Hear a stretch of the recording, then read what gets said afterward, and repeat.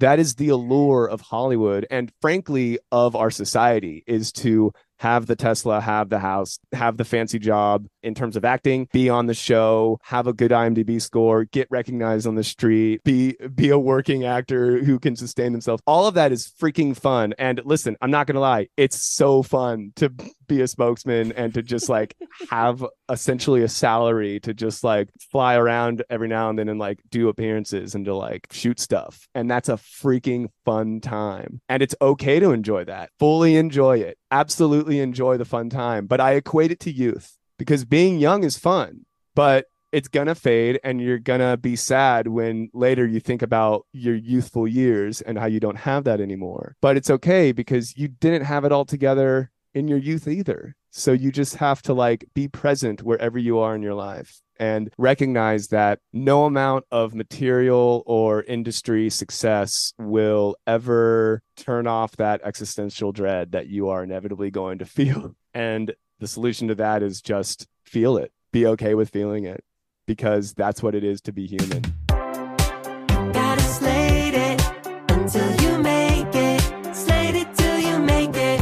Hey everybody, this is Slate It Till You Make It. I'm your host, Catherine Donnelly. And before we start, if you have a second and haven't already, please like, subscribe, rate, review. If you're loving this show, all of the support we can get will only help us be able to do more episodes and expand and help other actors and people who are really just curious about getting into the business. So please like, subscribe, share, do all the things, and let's get into it. So today's industry guest has been procrastinating his way to the top since 1998. A video maker since middle school, he eventually fell into professional acting in 2013. He's achieved consistent commercial bookings throughout the years, as well as numerous appearances on Jimmy Kimmel Live. You'll find him street performing improvised music on Venice Beach, as well as co-hosting his 2 backyard comedy shows, Show and Tell Show and Fresh Fish. Please jeer and hiss at the forgettable Kyle Helf. I'm not naturally drawn to like, I got to do this thing. So many actors,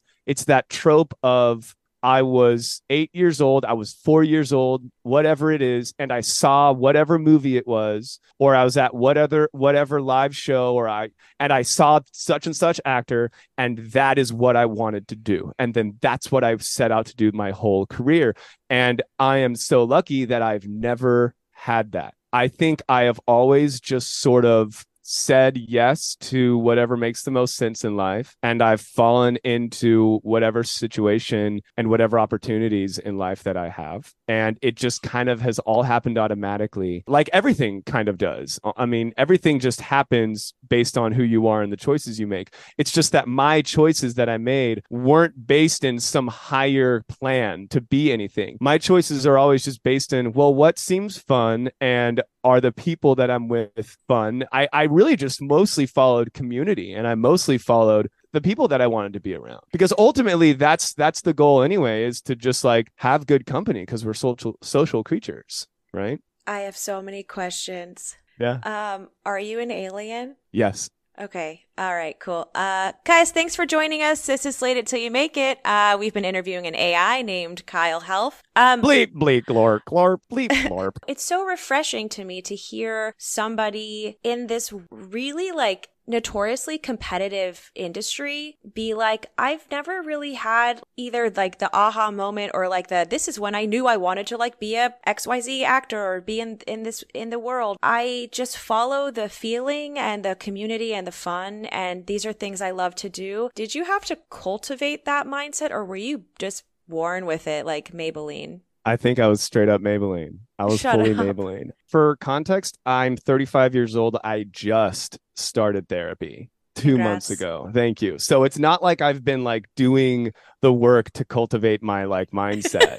Okay. Nor is, but I think I just have, I think whether you want to call it laziness, I've just always just been not one to be drawn to a challenge. I'm not one to be drawn to like a challenge unless we're talking like, like game night or something. And it's a particular video game or a board game that I happen to be good at. And enjoy, but I have to be good at it. Like I'm not typically one, I mean, not since when I was a kid, I was very shy and I spent a lot of time playing video games. So just automatically I got good at certain games. And then those games became fun for me to play with other people. But it's never been my thing to like see something, aspire to do it, work really hard to get good at it, and then achieve it. That's not anything I've had in me. And a lot of people say, for a lot of people, it's like, well, that helps bring you purpose. And that's true. It really does help bring you purpose to like have goals, keep learning, keep improving, and get better at life. And that is absolutely something that I do need to like start doing for my little fragments of depression that creep in here and there. It's all about expressing yourself and like bettering yourself. And that takes some intention. Maybe that's the word. I'm not really intentional. I don't know, but maybe I am. To answer your question, I just sort of float. I've always just been sort of floating around and not really like having a big goal. But it feels like that floatiness has served you, at least in these things that you've ended up in. So far it has. So far it has, because I've been blessed with a general vibe that people enjoy more or less. And that in the context of commercial acting, books, commercials, I suppose. But even like in college and such, when I was just like, I just wanted to make silly videos and whatnot, people wanted to make videos with me. And that's lucky, right? Like we all have the hand we're dealt and you just kind of have to work with it. So for me, whatever I have has been working more or less. I feel like I am a very type A, goal-oriented person who can vacillate between high achieving and floating because I'm a Gemini, but it's cool. You don't hear a lot of people be like, I used to just shoot funny videos because it was fun. A lot of people are like, I feel like I have to shoot this video because if I'm not shooting a video and aiming to be on Funny or Die every week and getting seen, what am I? Like measuring my worth in this creative output, whereas like you're on the complete opposite end of the spectrum where it's like, I really like doing this. I have no expectation of it. It's just it just feels like you choose to live in like a what would be fun headspace, and for some reason you're able to work with that mindset. Yeah, that is true. I try to follow the fun and I try to just forget everything else. And there's a spectrum that like, I think there's a healthy balance that I'm probably a little unhealthy on the side of being a little too laissez-faire. Recently, it's like I feel aimless, but I've always been aimless. I've always told myself I didn't get where I got by having a plan. I just fell into where I am. And I just have stayed with it. But inevitably, I think the longer you do something, you get tired of it and you want to like switch it up. And that's totally common. So there's a little bit of that in me. But sometimes it's just a matter of like, changing the route you take on your commute. Something as simple as that. Or like changing, if you're already a performer, just like perform in a little different way or try a little different thing. You don't need to like make these huge life changes. But sometimes my anxiety kicks in and I'm like,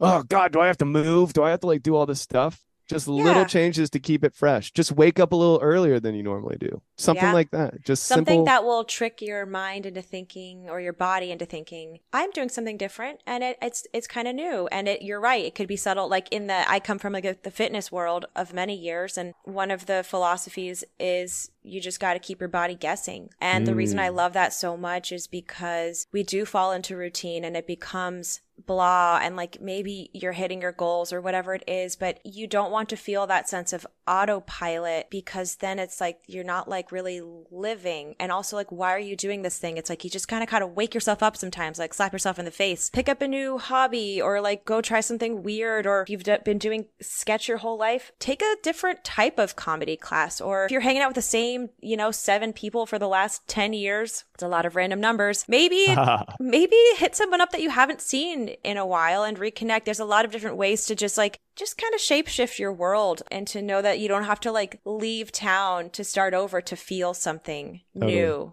Totally. And on that note, Kyle, I know we've been friends for a long time, and I won't put that in air quotes. I wanted to put that in air quotes. I feel like we've been in each other's like ethers probably 8 years, something like that. And I never really got to know you as a person, but I always just liked being around you. I liked going to your show and tell show. Yeah. For the listeners, Kyle and your roommate still. Do you want to talk about that show real quick? I'd love to. Show and Tell is a show that we've been running out of our backyard for 9 years. It happens every every month on the last Friday of every month. It is called Show and Tell because it is a video comedy screening where there's a little break in between each video for the next filmmaker to come up and present the video you're about to see that they have made. That's why it's called Show and Tell. And that's what makes it so different from a lot of these other screening shows where it's like a collection of videos. Typically, you play all the videos in one giant block, and then maybe there's a Q&A at the end where it's just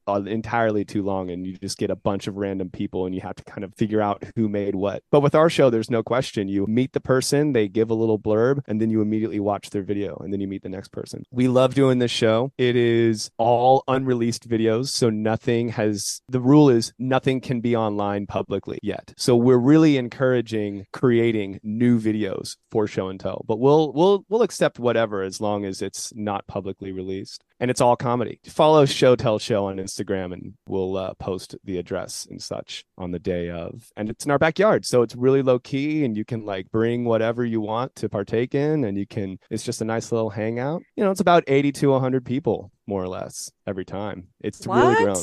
Yeah, it's really grown. And on that note, it's very lucky that we even have this yard. We've been renting the same house for 11 years that we found on Craigslist in 2012 in East Hollywood, where massive apartment buildings are just being put up all over the place.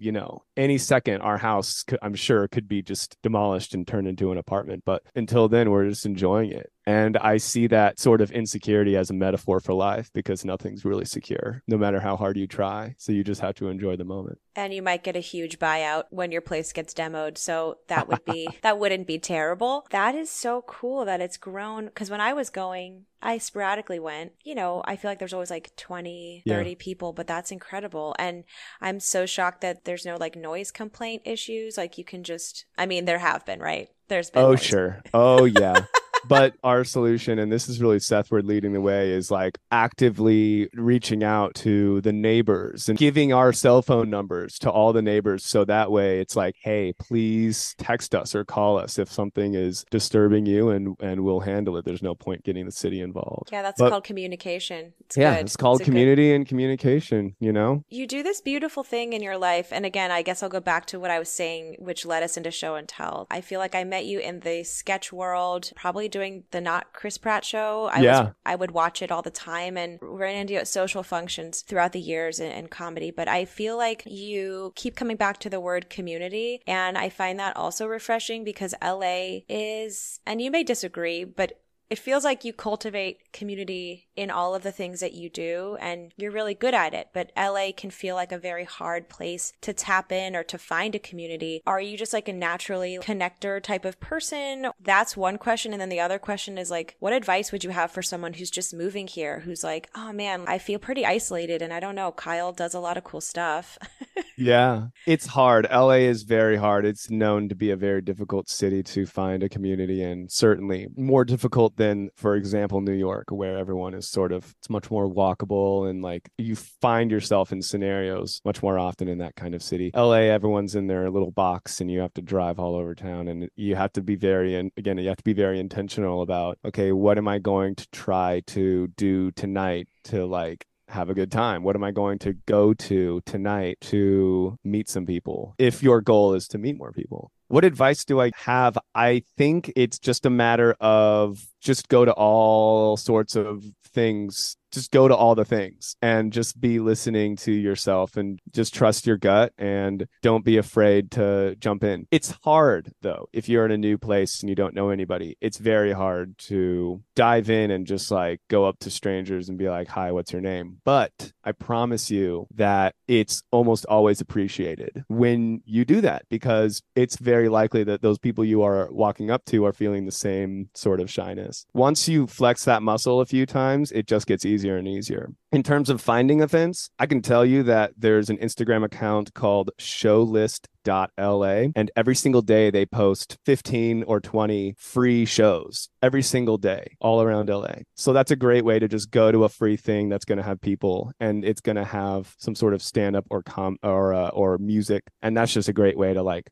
meet people. Yeah, meeting people's hard, but it's possible. You just have to be intentional about it. It's not just going to happen automatically. No, and I think LA is a type of city, well, a lot of people moved here for their career, and so they will always put their career first as a byproduct. And it sort of becomes this thing where like someone will probably flake at a thing because they have an audition in the morning or they got booked on this thing. And I feel like that sense of community takes a back seat often because we're always vying for a job and we got to take what we got to get. And it's that thing. But coming back to what you said about flexing your social muscle and just going out and saying hi, like that can be really terrifying, but it's so important to continue to try to do it because it will get easier. And I think a lot of people, that muscle atrophied during the pandemic. I know for me, I'm an extremely extroverted person, but I found coming out of, 2.5 or whatever years in like a lockdowny situation, I felt really weird about showing up to things, especially alone. Even if I knew who's going to be there, I would be like, well, what am I supposed to? I just feel like we're coming out of that too. So it's,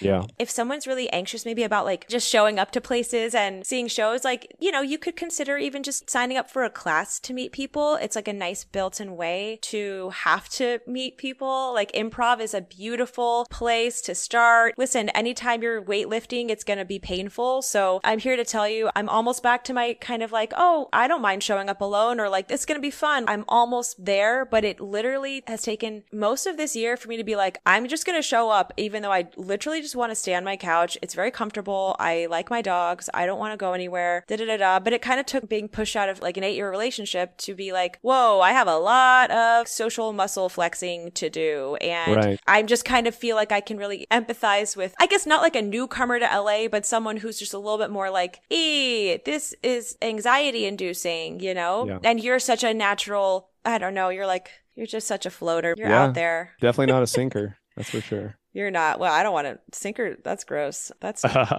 some potty talk. So you have show and tell. You have all these things you do. I really want to know, because I don't know, how did you even start auditioning for commercials if you're somebody who is like, I don't really have goals. I just set intentions and like, I just want to feel like, how did you even get here? Where are you from? Born and raised in San Jose.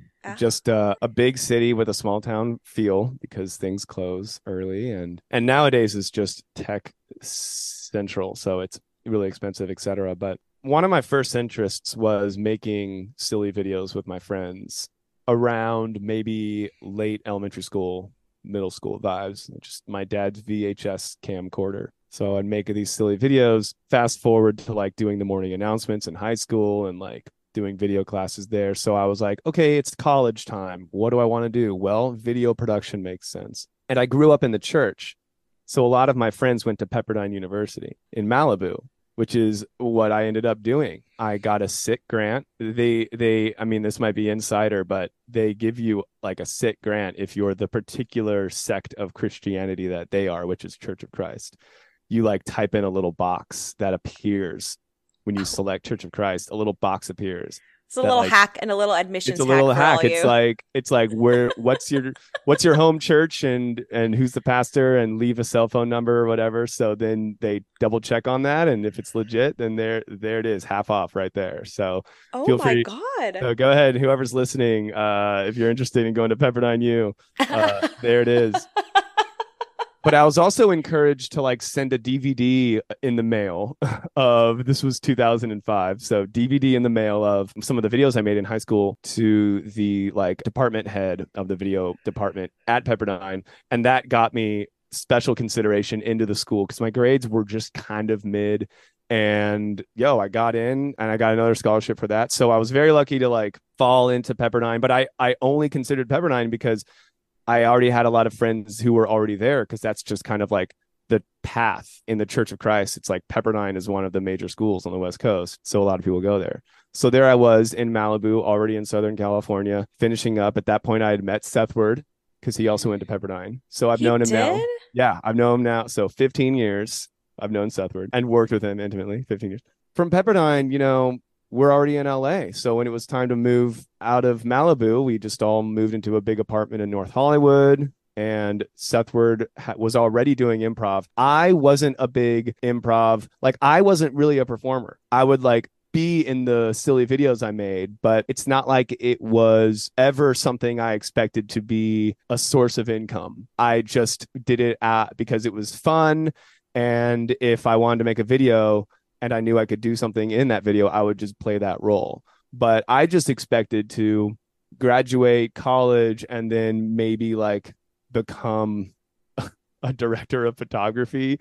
But of course, looking back, it's like Pepperdine's not a film school. It's a liberal arts college that has a broadcasting center, and it sort of teaches you like communication ethics. It's sort of like a slop. I mean, I don't want to trash talk Pepperdine. It's great. One of the big reasons I went is actually as a freshman, you get access to all the camera gear right away. Versus UCLA and USC, you have to go through 2 years of general education and then apply to the film program and then you get access to renting the gear. So Pepperdine was awesome to just like immediately get access to like really good quality cameras and lighting gear to just make stuff. So that was a big plus. So go Pepperdine for that, for sure. So cut to we graduated and now we're living in NoHo and we discovered iOS. Rest in peace. Love iOS. I know it's the best. But Seth was like, yeah, we're doing an improv team called Interrobang with all of our Pepperdine friends. It was like 8 Pepperdiners. Well, 7. He's like, well, let's make it 8. Kyle, you got to jump in. You're so funny. And I'm like, oh, I don't know. And he's like, Seth Word made me do improv. So I did improv. I was terrible at it. I never really got good, but I did enjoy it because the community was so strong at IO. You know, it's just a bar off of Hollywood Boulevard and you get in there and you can hang out. And then right there in the back, you just pop into a show, whatever. So it was a great community. And so after doing improv for like a year and a half, maybe it was 2013. And I just was noticing that a lot of my friends who were doing improv were also in TV commercials. I was just like noticing that. And I'm like, oh, well, I mean, I've seen their improv. So if they, I know I'm not like I'm not like main stage improviser, but I'm at least like a little more clever. So I was just sort of like, well, look, I've been trying to do freelance video production and editing stuff for like 2 years, and it's just okay, you know? And I just was like, well, I might as well try commercials. So I just created an LA Casting account, and you pay at the time it was like $20 a month or something. And I just started self-submitting, and I would get 50, 100 emails every day. And I would just go through constantly submitting my stuff. And I had made videos my whole life. So I had a pretty good reel of just stuff that I had made. So from those materials, fully self-submitting, I like booked a handful of little things. And I was just like, this is freaking great. I freaking love this. Actually, because you just had Karen Ryan on the podcast. Mm-hmm. She was my first booking, actually. She booked me on this back in 2013. It was like a spec episode of like a cooking reality show based around food trucks. And so they just wanted to cast people to quote unquote play the food truck drivers, you know, just to show the concept. So I just like we went up there. I went over there and I wore a silly looking jacket and I was like all goofy and silly. And she was like, "Oh, you're great. We have to keep you in mind for my comedy stuff. I love the comedy." And she loves fresh faces. I mean, she's great. Karen Ryan is so really great. Lovely. That's a good impression, by the way. Good job. Oh, you know, well, it's just my Roma Downey, you know, because I grew up watching Touched by an Angel. but she, you know, she booked me on our first thing, and then the makeup person on that job was like, "You're really good. You should talk to my friend Daniel Hoff." And I'm like, "Your friend is Daniel Hoff?" Because I like knew I'd heard of. I was like looking into agents because I've been doing it a while, and I was like, maybe I need an agent because that's how you get the big stuff. And so he's like, "Yeah, just show up to his open call," which they don't do anymore. But he was like, "Show up to every week. There's like an open call, and just say my name on the little sign-in sheet." And sure enough, I put his name down on the sign-in sheet, and they like called me out specifically to go back into the office and meet Daniel Hoff. And I was like, whoa, this is like a crazy hack. And Daniel Hoff just looked at me and he was like, "All right, great. Well, you know, just, you know, read the copy a bunch and then just show me who you are." And I'm like, "Oh, okay." So, which is good advice. Just like know the copy and then just be yourself, basically.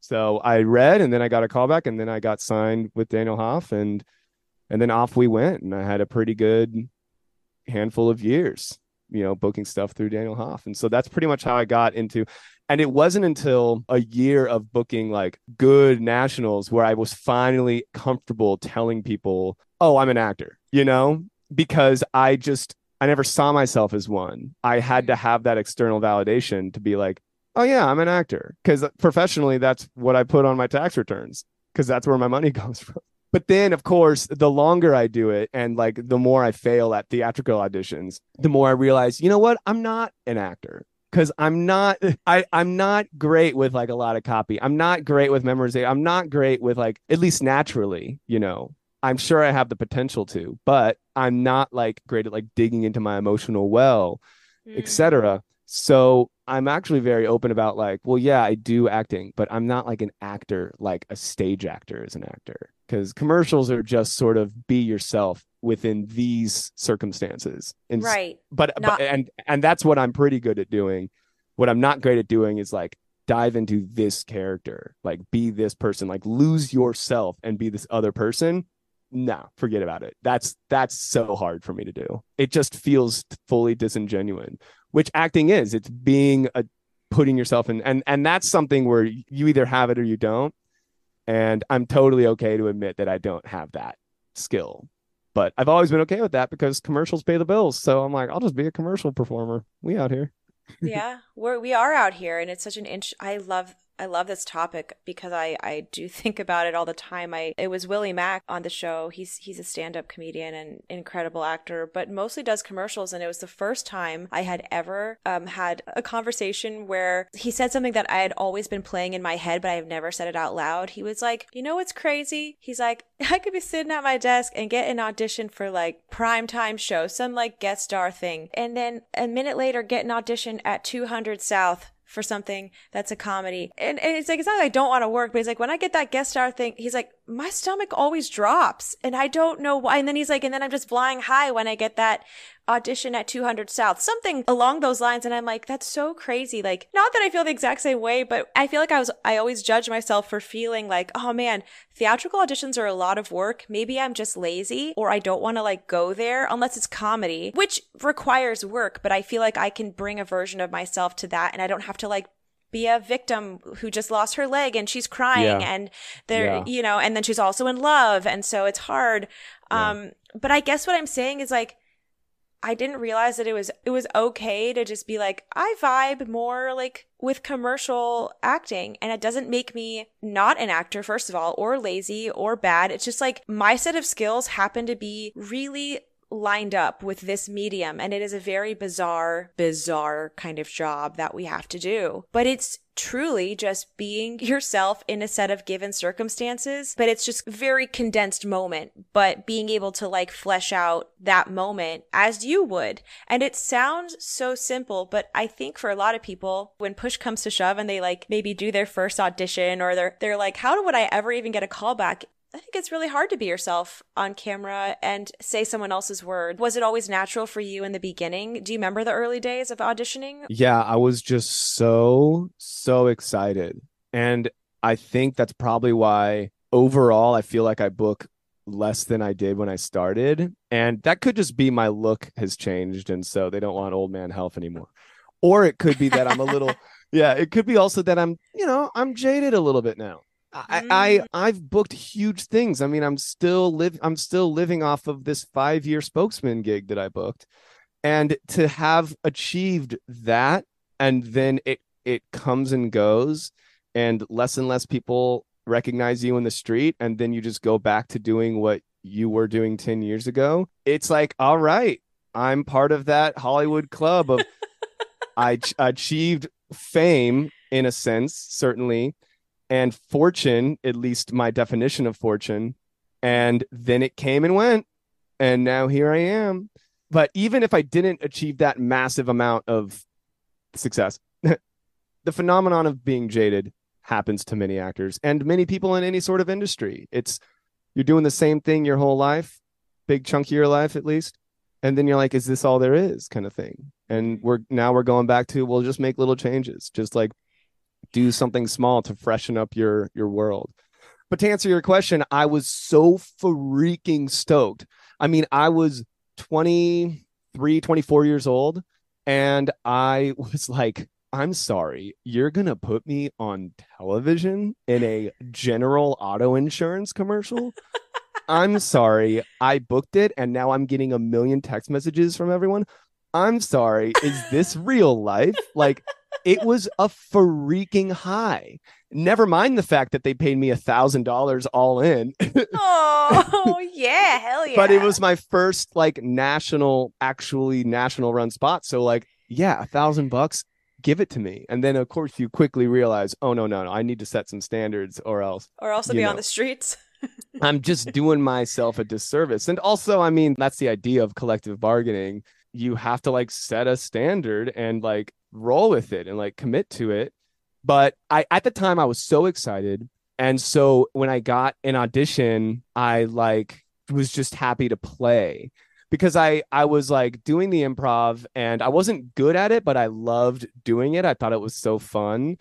And so when I got an audition for something, I was just like, this is great. I'll just try to make them laugh. I love making people laugh. So I'm just going to be silly and make them laugh. And so that was just, I got a high off of doing that. And that's why I love the in-person callback, because I have an audience to like really perform to. And that's another thing that's changed 10 years later is everything is virtual. Even callbacks, you show up in the office but you're performing to a faceless laptop and there's no laughing. It's just you're doing the thing.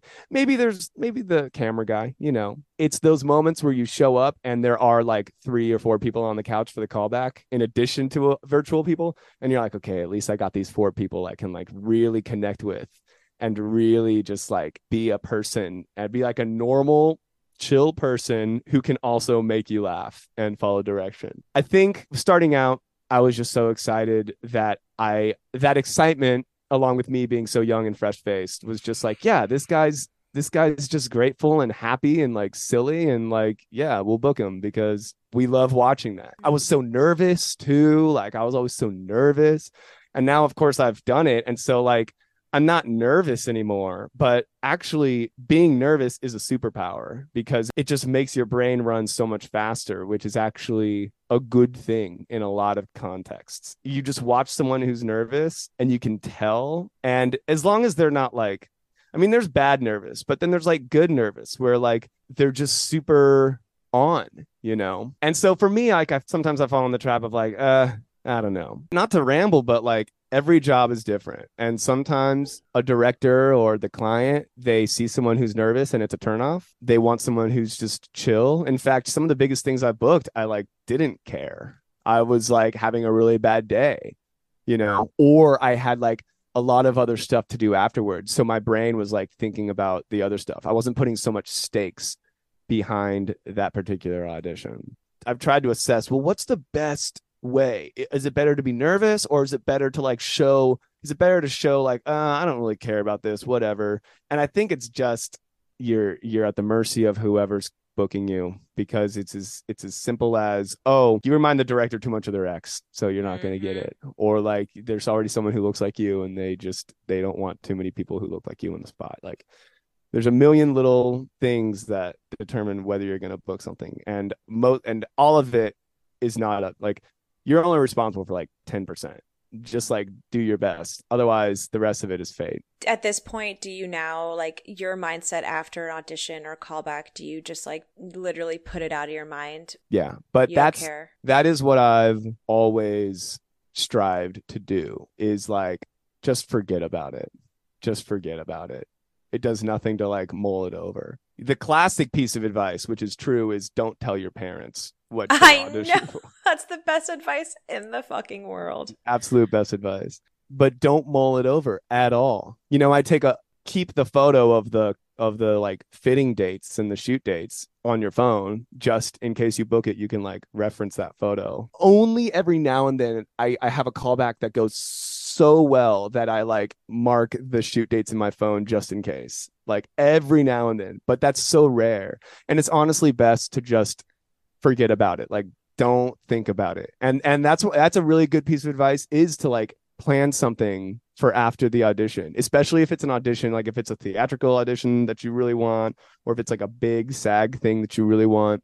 Plan like like a friend hang afterwards, or like plan to do something with someone that you enjoy after that audition. So that way you can just focus on something else. Keep your brain focused on a positive thing instead of just sitting around hoping that you book the thing. But it helps too that I've always had a consistent amount of auditions flowing in, because pretty Mm-hmm. early on, like when I first started, like I would really get confident with like, oh my gosh, yeah, I'm booking stuff. That means I'm capable of booking stuff, which means I really want to keep booking stuff. And so then I would get frustrated when I didn't book certain things that I wanted.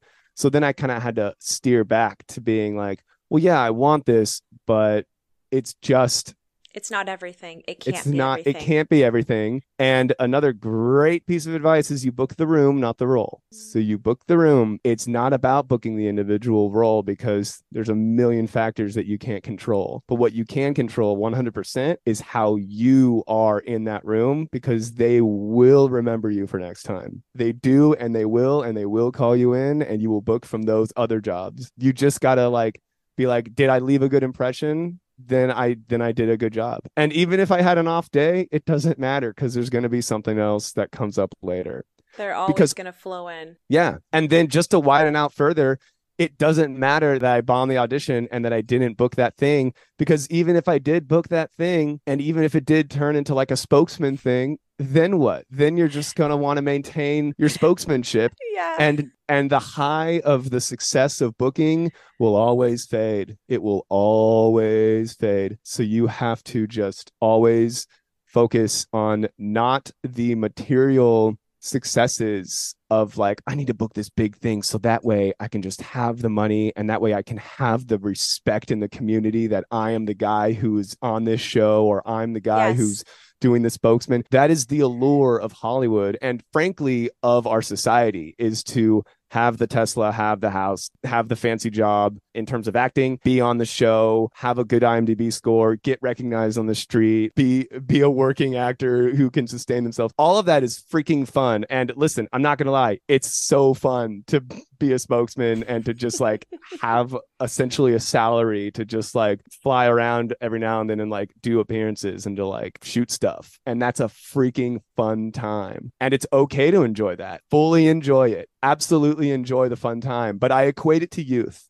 because being young is fun, but it's gonna fade, and you're gonna be sad when later you think about your youthful years and how you don't have that anymore. But it's okay, because you didn't have it all together in your youth either. So you just have to like be present wherever you are in your life, and recognize that no amount of material or industry success will ever turn off that existential dread that you are inevitably going to feel. And the solution to that is just feel it. Be okay with feeling it, because that's what it is to be human. And it can't all be sunshine and roses, because that's not what it is to be human. That's what it is to be a cute little golden retriever puppy who can just lie on the grass and just like eventually get so confused and old that they die in a haze. And that's why being a puppy rules. But being a human rules too. It's Yeah. great power to be a human. And so you need that great responsibility of like managing expectations. Yeah, and just leaning into the whirlwind of the roller coaster and the cyclical nature of the business we're in, and how it does affect our emotions, and flipping it on its head and being like, well, isn't it so cool that I love something so much that I could have a desire for it to happen? And then when it does happen, it's so great. And then I feel so terrible on the downturn. And then I'm back to square one, and I'm just auditioning, and I have such high expectations because I did this really fucking great job. And I was almost like, I was kind of famous in my own head, or whatever the thing is. And then here I am just waiting for the next one, or just feeling like, am I even good enough still, because no one knows, because I'm not doing the thing. It's like, you have to have the contrast and Yeah. just lean into the way you feel and just show up every day. And what I'm hearing between the lines and what I know about you to be true is just like, keep filling up your life. Choose to make today great, and like have fun and be intentional and connect with others. And you never know what's around the corner. So don't get hung up on not getting the callback or not booking the avail or whatever it is, because at the end of the day, you have zero control of who's going to point to your face, but you do have control of how you feel. And I know sometimes people are like, I can't control my feelings, or I just want it so bad. I'm like, that's okay. It's okay to want it really badly, especially if someone's like not booking yet, or they're getting a lot of callbacks and they're really like in that kind of upward kind of struggle of like, I just want the thing. It's like good. It's really cool that you want the thing, and that's going to power you to keep going. But just know that when you get the thing and then the thing goes away, you're left with you and your world, and just kind of shifting your focus to like, not everything needs to hold that much weight. The less weight we can give the thing we really want, actually, the better it's going to be for our mental health, our emotional health. Like, just fill up your life. Anything goes. Right. We don't actually know. Easier said than done. It But is. it's interesting. Like, is it possible to control your feelings? And if so, is it better to control your feelings? Are feelings meant to be? I mean, I guess if you're an actor, the idea is you can shift yourself into feeling something. But I guess it's more about your thoughts instead of your feelings. Like these intrusive thoughts of like, I'm not enough, or I'm not doing enough, or I'm not worth enough. And that will exist no matter what you try to do in life until you learn tools to manage those thoughts, such as self-forgiveness and being gentle with yourself, and just again managing those expectations. I think we have expectations because we compare, again, comparison, it's the thief of joy. Back to the very beginning. If there was a weird law that only allowed you to book one commercial a year, a weird law, okay, then you would feel more content. If once you book that commercial, you would feel great that whole year. You're like, hey, nice. I checked the box this year. I feel accomplished. But we live in America where it's never enough. And it's not just an America thing. It's never enough, right? Like, yeah, the more you do, you just want more of it. You want to do better every year. You want to increase your income every year. You want to increase your clout all the time, right? So it never goes away. It never goes away. It never goes away unless you, to quote Jack Plotnick, my favorite acting coach, you have to release and destroy the need to be anything or do anything or accomplish something or anything. Just release and destroy. Just release yourself. Free yourself from needing anything. It's hard because some people will tell you, like, many people will tell you, like, I can't just turn it off. Like, I really need this. And if that's your truth, then honor it, I guess. I don't really have the answer to that. This is another quote I like. You suffer the pain of discipline or the pain of regret. And I don't have a lot of discipline. So I deal with a lot of like regret, and I have to manage that. But I guess the takeaway is like, look, suffering is inevitable. You just have to be okay with it and recognize that everyone's feeling these things. Everyone is. And if you're just comparing yourself to someone else's exterior self, then of course you're going to feel bad because, you're not doing as well, quote unquote, but we're humans. You just have to like be gracious, just like have that gratitude. Like, hey, look, I'm here. And isn't life crazy? And isn't it lucky that we're, in our case, we're in Los Angeles. Like, that's cool. And eventually once LA feels like stale, it's like, okay, well, I have the power to change whatever I want to change to a degree. So like, am I going to like switch up my social circles? Am I going to start traveling around and maybe figure out if I want to move somewhere else and just like totally, shift into more small town living? Who knows? There's no right or wrong answer. It's just these small life questions, Oh, yeah. Am I going to buy a place in Joshua Tree and just get off the grid? Yeah. It's got to have a cold plunge. It's got to have a cold plunge. Kyle and I were in Joshua Tree last weekend, and we did the cold plunge. And I will say that I, not to talk about competitiveness, but I did exceed Kyle's time. You killed it. Literally tenfold. You did 2 minutes, I think.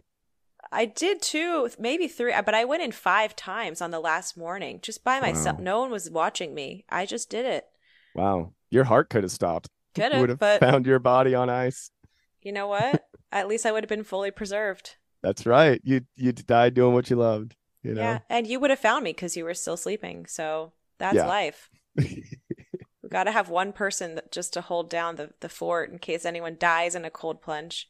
But you see, that trauma that I would have experienced would have then sparked my theatrical career Yeah, I would have. I was gonna because say. now I have the emotional well. I've lived such a cushy, privileged life that there's no way I could be a professional comedian or a professional actor. I don't have anything to pull Traumatic from. enough, I know, No, but my dead body would get. I would love to, I don't want to die for you, but if your career took off because of my dead body, all the power to you. All I would ask for is that you create a trust fund in my name, and well, I wouldn't have any kids, so all I would ask for is that you throw me a kick-ass funeral. no guarantees.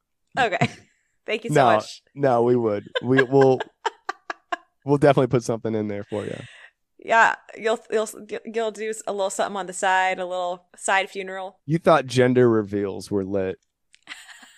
Your funeral's gonna be bonkers. I'm so excited to watch from above. It's going to be fucking awesome. I want to talk a little bit about, you've been referencing this campaign that you did, and I think is it the one where you were going to Mexico a lot and then it Yeah. was for the beer? Can we talk about that? Because that's Yeah. just a time. Yeah, it was December 2015. I'd been acting for like 2.5 years. I kind of was in the groove, kind of knew what the deal was. And I got this audition for white guy who can speak Spanish. And of course, I like double checked. I'm like, I'm not fluent. And they're like, we don't care. They just want some guy who can like manage copy, just can read Spanish copy. Because the whole point of this character was that he's a gringo, he's a white boy, obviously a white boy, but he really loves the Mexican culture. He really wants to be like a homie and like be one of the boys in the group of Mexican friends.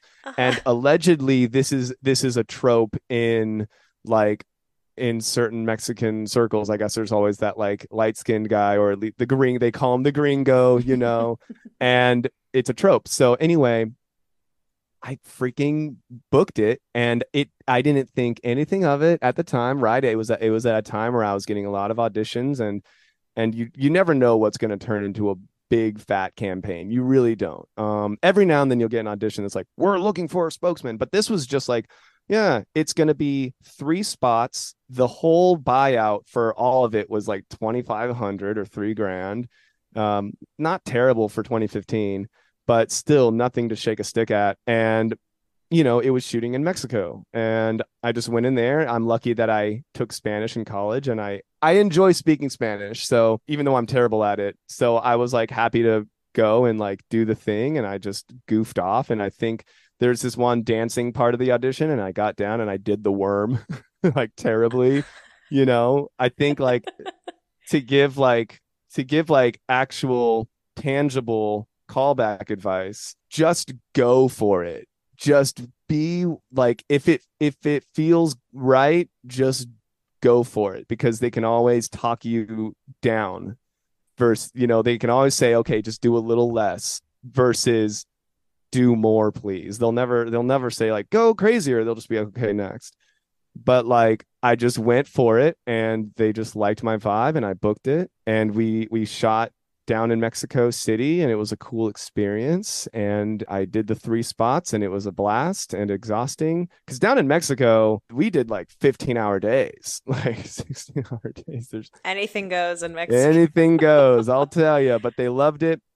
And then I went back up to the States, and Christmas happened, and then we started 2016, and I just went on with my life. And it wasn't until like May of 2016 where I was stopped at a gas station on the way to the beach, and like some old lady at the gas station was just like, "What are you, the guy from the commercial?" And I'm like, "I don't know what you're talking about." And I'm like, "The beer commercial?" I'm like, "Oh yeah, I did a beer commercial." She wanted a photo, and I'm like, "What the heck is going on?" And turns out it was just a hit. And they called me shortly after that, because it started airing, and they're like, "We're gonna take you to the Rose Bowl. The Mexico's soccer team is playing at the Rose Bowl, so we're gonna like have you there." So I'm like, "Oh, okay, sweet." Like, I get to just run around at the Rose Bowl, no permits at all, just 2 guys with DSLRs and me.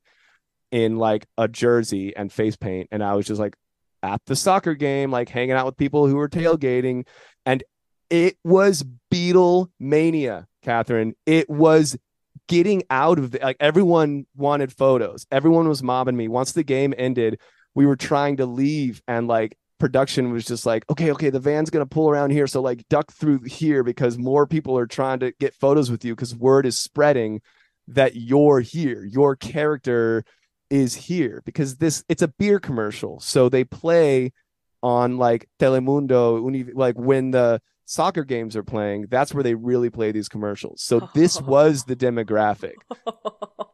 And then years later, we ended up doing another soccer game appearance in like Colorado. And it was the same thing. It was like, we got to get him out of here because now the game's over and everyone's drunker.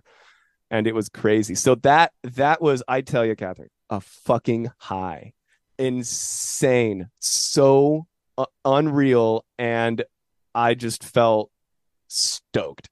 I felt freaking stoked about it. Like, I'm over here being like, oh, fame doesn't get you anything. But in the moment, it is pretty freaking cool.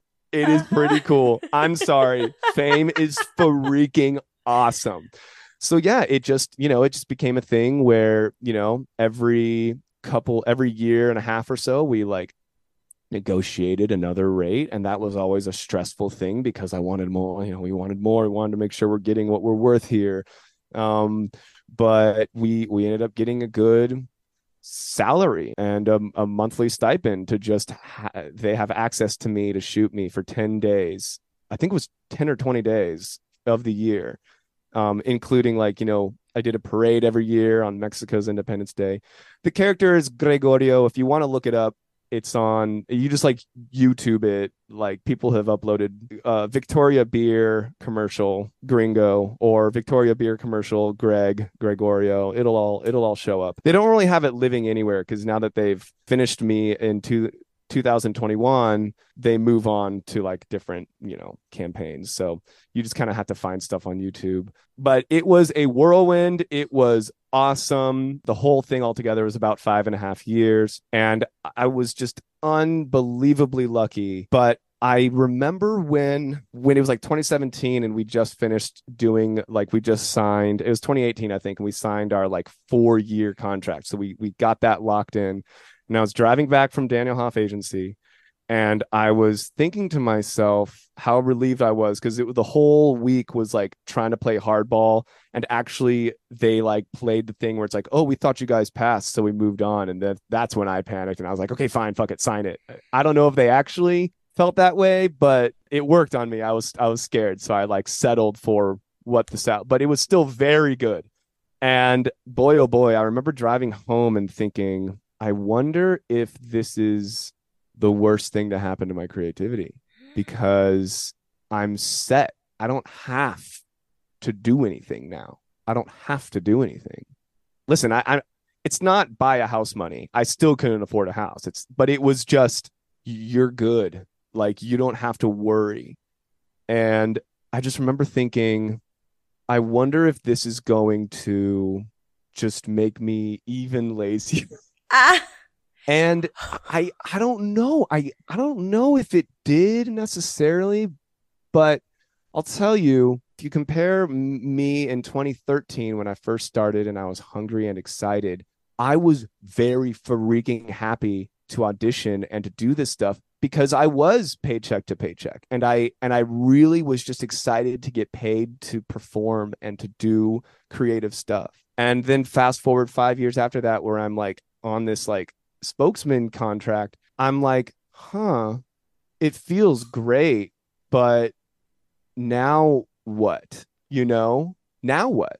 Because the thing about commercial is that I can't leverage the fame. There is no Kyle Helf is this guy. Follow him on his. No, I still to this day only have like 3,000 Instagram followers, 3,400 Instagram followers. There's no leveraging that because they don't want people to find the real me. So it was this weird feeling of like, I feel like I'm getting recognized every other day in my own neighborhood.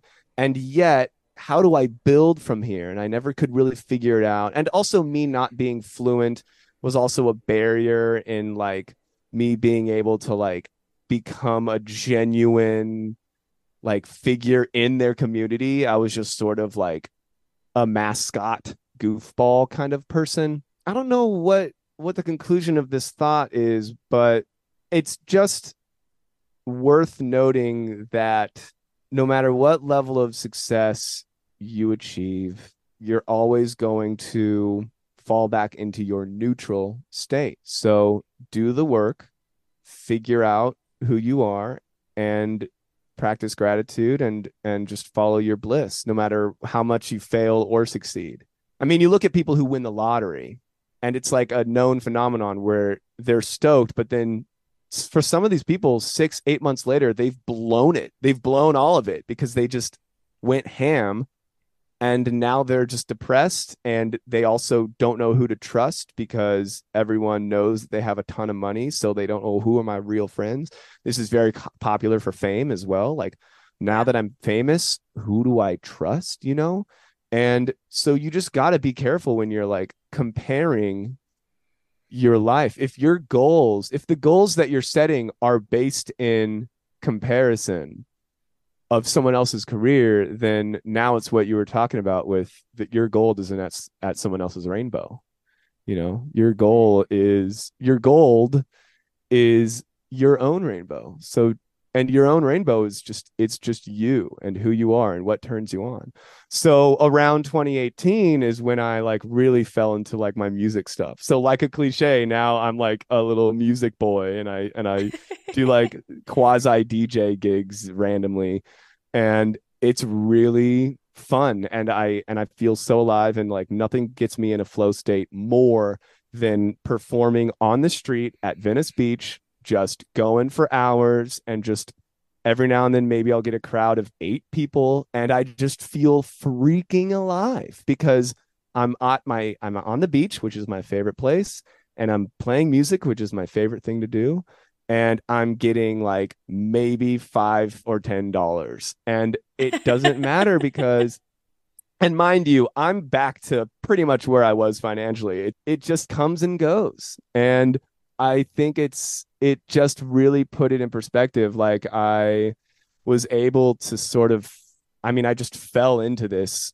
niche fame that, I mean, that's the thing about being recognized by strangers is you start to expect it, and it's like a dopamine hit. You feel like you're almost accomplishing something just by like being Existing. recognized and existing, and you feel validated automatically, and that's chill. But um then when that does go away, it really does feel bad. You like, Like a oh no, withdrawal. Yeah. what did I do wrong now that I'm not getting recognized like I used to? Was it something I did? And then you start being like, well, what can I do? How can we like boost the campaign again? How can I get rehired? It's like, it's not up to me, dude. It's not, it's always up to the client. It's always just up to the client. And I don't know. I'm just taking it one day at a time.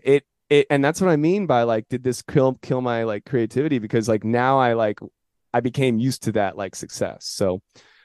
So I it took me a while to then just like equalize back to just like, dude, I'm just happy that I'm still here. I'm just happy to be here now, you Happy to know? be in LA and you have your music and you're still Yeah. auditioning and you're filling your life in different ways and you're continuing to move forward, which is all we can do. Because I think like you touched on so many things, but people think that getting the thing is going to make them what they always wanted, which is just happy. And maybe you're happy in that for that moment or that day or that 5 years or whatever the case is. And everything comes and goes. So it's really like how you choose to exist moment to moment and be just I think it comes back to gratitude. It's like, all right, I get to be here. I get to live in this city. I get to design my life how I want it. I get to see these friends tonight, or I get to go to sleep early. It's like Yeah. changing your vocabulary and your mindset because there's really no guarantees. And I will also say, like, I agree with so many things that you mentioned. When you do start booking a lot more work and feeling good and then expecting a lot more work, and then maybe you're not able to like meet that same quota, like that can feel bad too. It's like you hit these different thresholds in your career where, you know, and it's hard to measure in this career whether or not you're doing well, but the bar continuously gets higher. And then sometimes it's just taken out entirely and you're literally back at square zero. Sometimes I do this psychological experiment with myself, and it's like, if I had an unlimited amount of money or just like a monthly stipend that would support me doing whatever I need, rent, food, gas, extracurriculars, traveling, whatever, and then I was able to just focus on being creative, what would I change? Would I change what I'm doing? How would I live my life differently if I knew that the money side was taken care of and it was just up to me to fill my life up as best as I could? And really, like, the assignment was to just be like, have a fucking blast. We're going to give you $10,000 or $20,000 a month.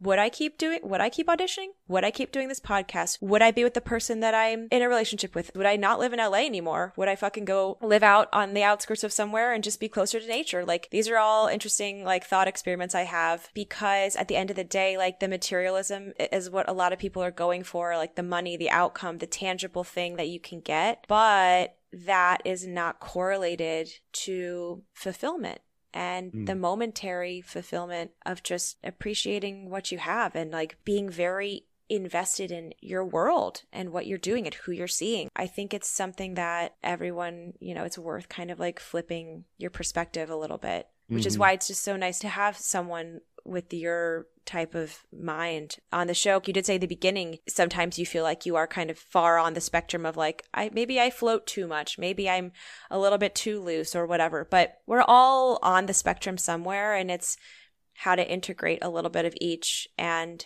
how could we just embrace being human and feel what we feel, not let it drown us, but just be like, I get another day on this fucking planet. I don't know what's going to happen tomorrow, but I have today. I literally have right now. Yeah. And that's enough. Yeah. It's true. Because nothing's promised. Nothing's promised and everything's temporary. And just be okay with that. It's hard though, because I do not like discomfort. I don't like, of course, you know, I don't like feeling discomfort. But I mean, again, call the plunges. The whole point is that you force your body to feel the discomfort so that when you come out of it, you just feel so alive. So personally, I have a lot to learn because I could only do 20 seconds in the cold plunge. That's the first thing Kyle said when he got out. He was something along the lines of, wow, I wonder what this says about my mental capacity or like my life outlook. Yeah. I just like, nope, don't want to do that. I'm out. You're like disturbed. You're like, what does it say about me? Ah! You know, I'm not one to commit to something if it doesn't immediately feel good. I like bail on it, you know. Wow. And there's I don't know, there's pros and cons to that. There's no wrong or right way, you know. Going on a podcast like this, I don't know. I think it goes without saying, but I'm not here saying like this is how you do it. This is the right way to think or the right way to feel. It's just, I'm not even going to say that it's what works for me because I don't even know what works. What is the definition of something working or not, you know? because that's all sort of a form of comparing. I mean, I guess I could compare my past to my present, but again, if you're going to be present, then what's the point of doing that? You sort of, Whoa. you just have to be a tree, you know, just be okay with growing in whatever context you're in. If the light changes, then you're going to slowly grow towards the light. And that's okay. If you lose a limb, you're going to keep growing. Maybe you'll grow a few more branches slowly somewhere else.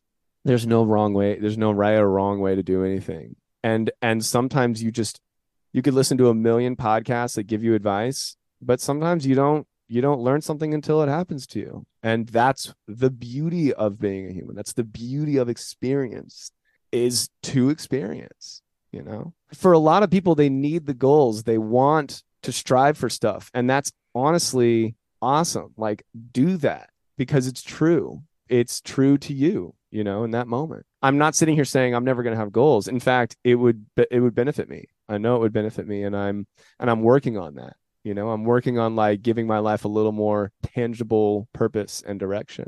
We all operate in different ways. So just listen to your body, you know, don't think what you're feeling. Just feel it and observe yourself and just be gentle with yourself. This feels like the religion of Kyle. I want to convert right now. Well, I did just see Death Cab for Cutie twice at the Oh, Hollywood you ended Bowl. up going again? Oh yeah, I got lucky with Oh. this Craigslist ad. They're it's all scams. It's A all sentence scams. you never normally hear someone say. No, but I got lucky because they texted back, or they gave a phone number and I texted it and it was Blue Bubbles, and so I texted them and they called me and they're like a real person in Burbank, so we transferred the ticket, $50, bam bam. Ben Gibbard is a fucking poet, and that is a line that he wrote. You shouldn't think what you're feeling. They don't tell you what you know you should want. That's the line. It's just be present. It's just the never-ending practice of like do what you feel like doing and just show up. And if we're talking about auditioning and acting, just show up in those circumstances. Again, I'm going to plug Jack Plotnick. It's all about release and destroy the need to book a job, to do anything a certain way. You can rehearse whatever you want, but once it's action, once you're doing that audition, just however it comes out is how it was meant to come out. And you're just showing them a way it could be. You're not showing them the way that you've practiced. You're showing them just one of the ways it could be. And that can just be based off of how you just want to surprise yourself. And that's true for life. You know, it's more exciting when you're just sort of surprising yourself all the time. I love it. I love it. Where can we find you on social media? Well, my very popular Instagram page is Kyle Helf. It's Elf with an H in front of it, Helf. So KYLEHELF. And you'll see just a random collection of my music clips and my silliness and promoting of my various shows that I do. And please check it out. And if you're ever in the Venice Beach area, if you happen to live there, or if you want to check me out, shoot me a message and I'll let you know when I'm going. It's a good time. Show up, you guys. Just show up and be present and flex those muscles of taking a shot and doing it and feeling it, but not overthinking it, right? We're not overthinking anything. Unless it's fun, you know? It's just gotta be fun. Oh God. Oh man. If it's fun. It's fun. See, that's the thing. It's hard to like put a neat little bow on this because God damn it. I'm trying I know to bow it up. I know you are, and I'm just the worst guest because I'm like, well, actually, no. But But as long as it's fun and it feels good and you're not hurting anyone, then that seems to be working for you, you know? Yeah.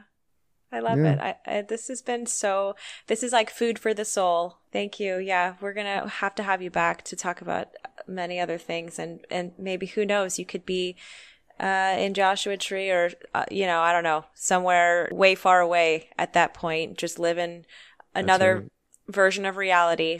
That's right. This has been a very special episode. Kyle and I are going to keep slating it till we make it, even though he did make it. And then he feels like maybe, no, I'm just kidding. He's made it. He's made it. All the stuff's going to be in the show notes. And please be sure to like, subscribe, send it to a friend, review us, rate us. That's how we're going to keep helping more people. And we love you so much. We'll see you next time. Bye-bye.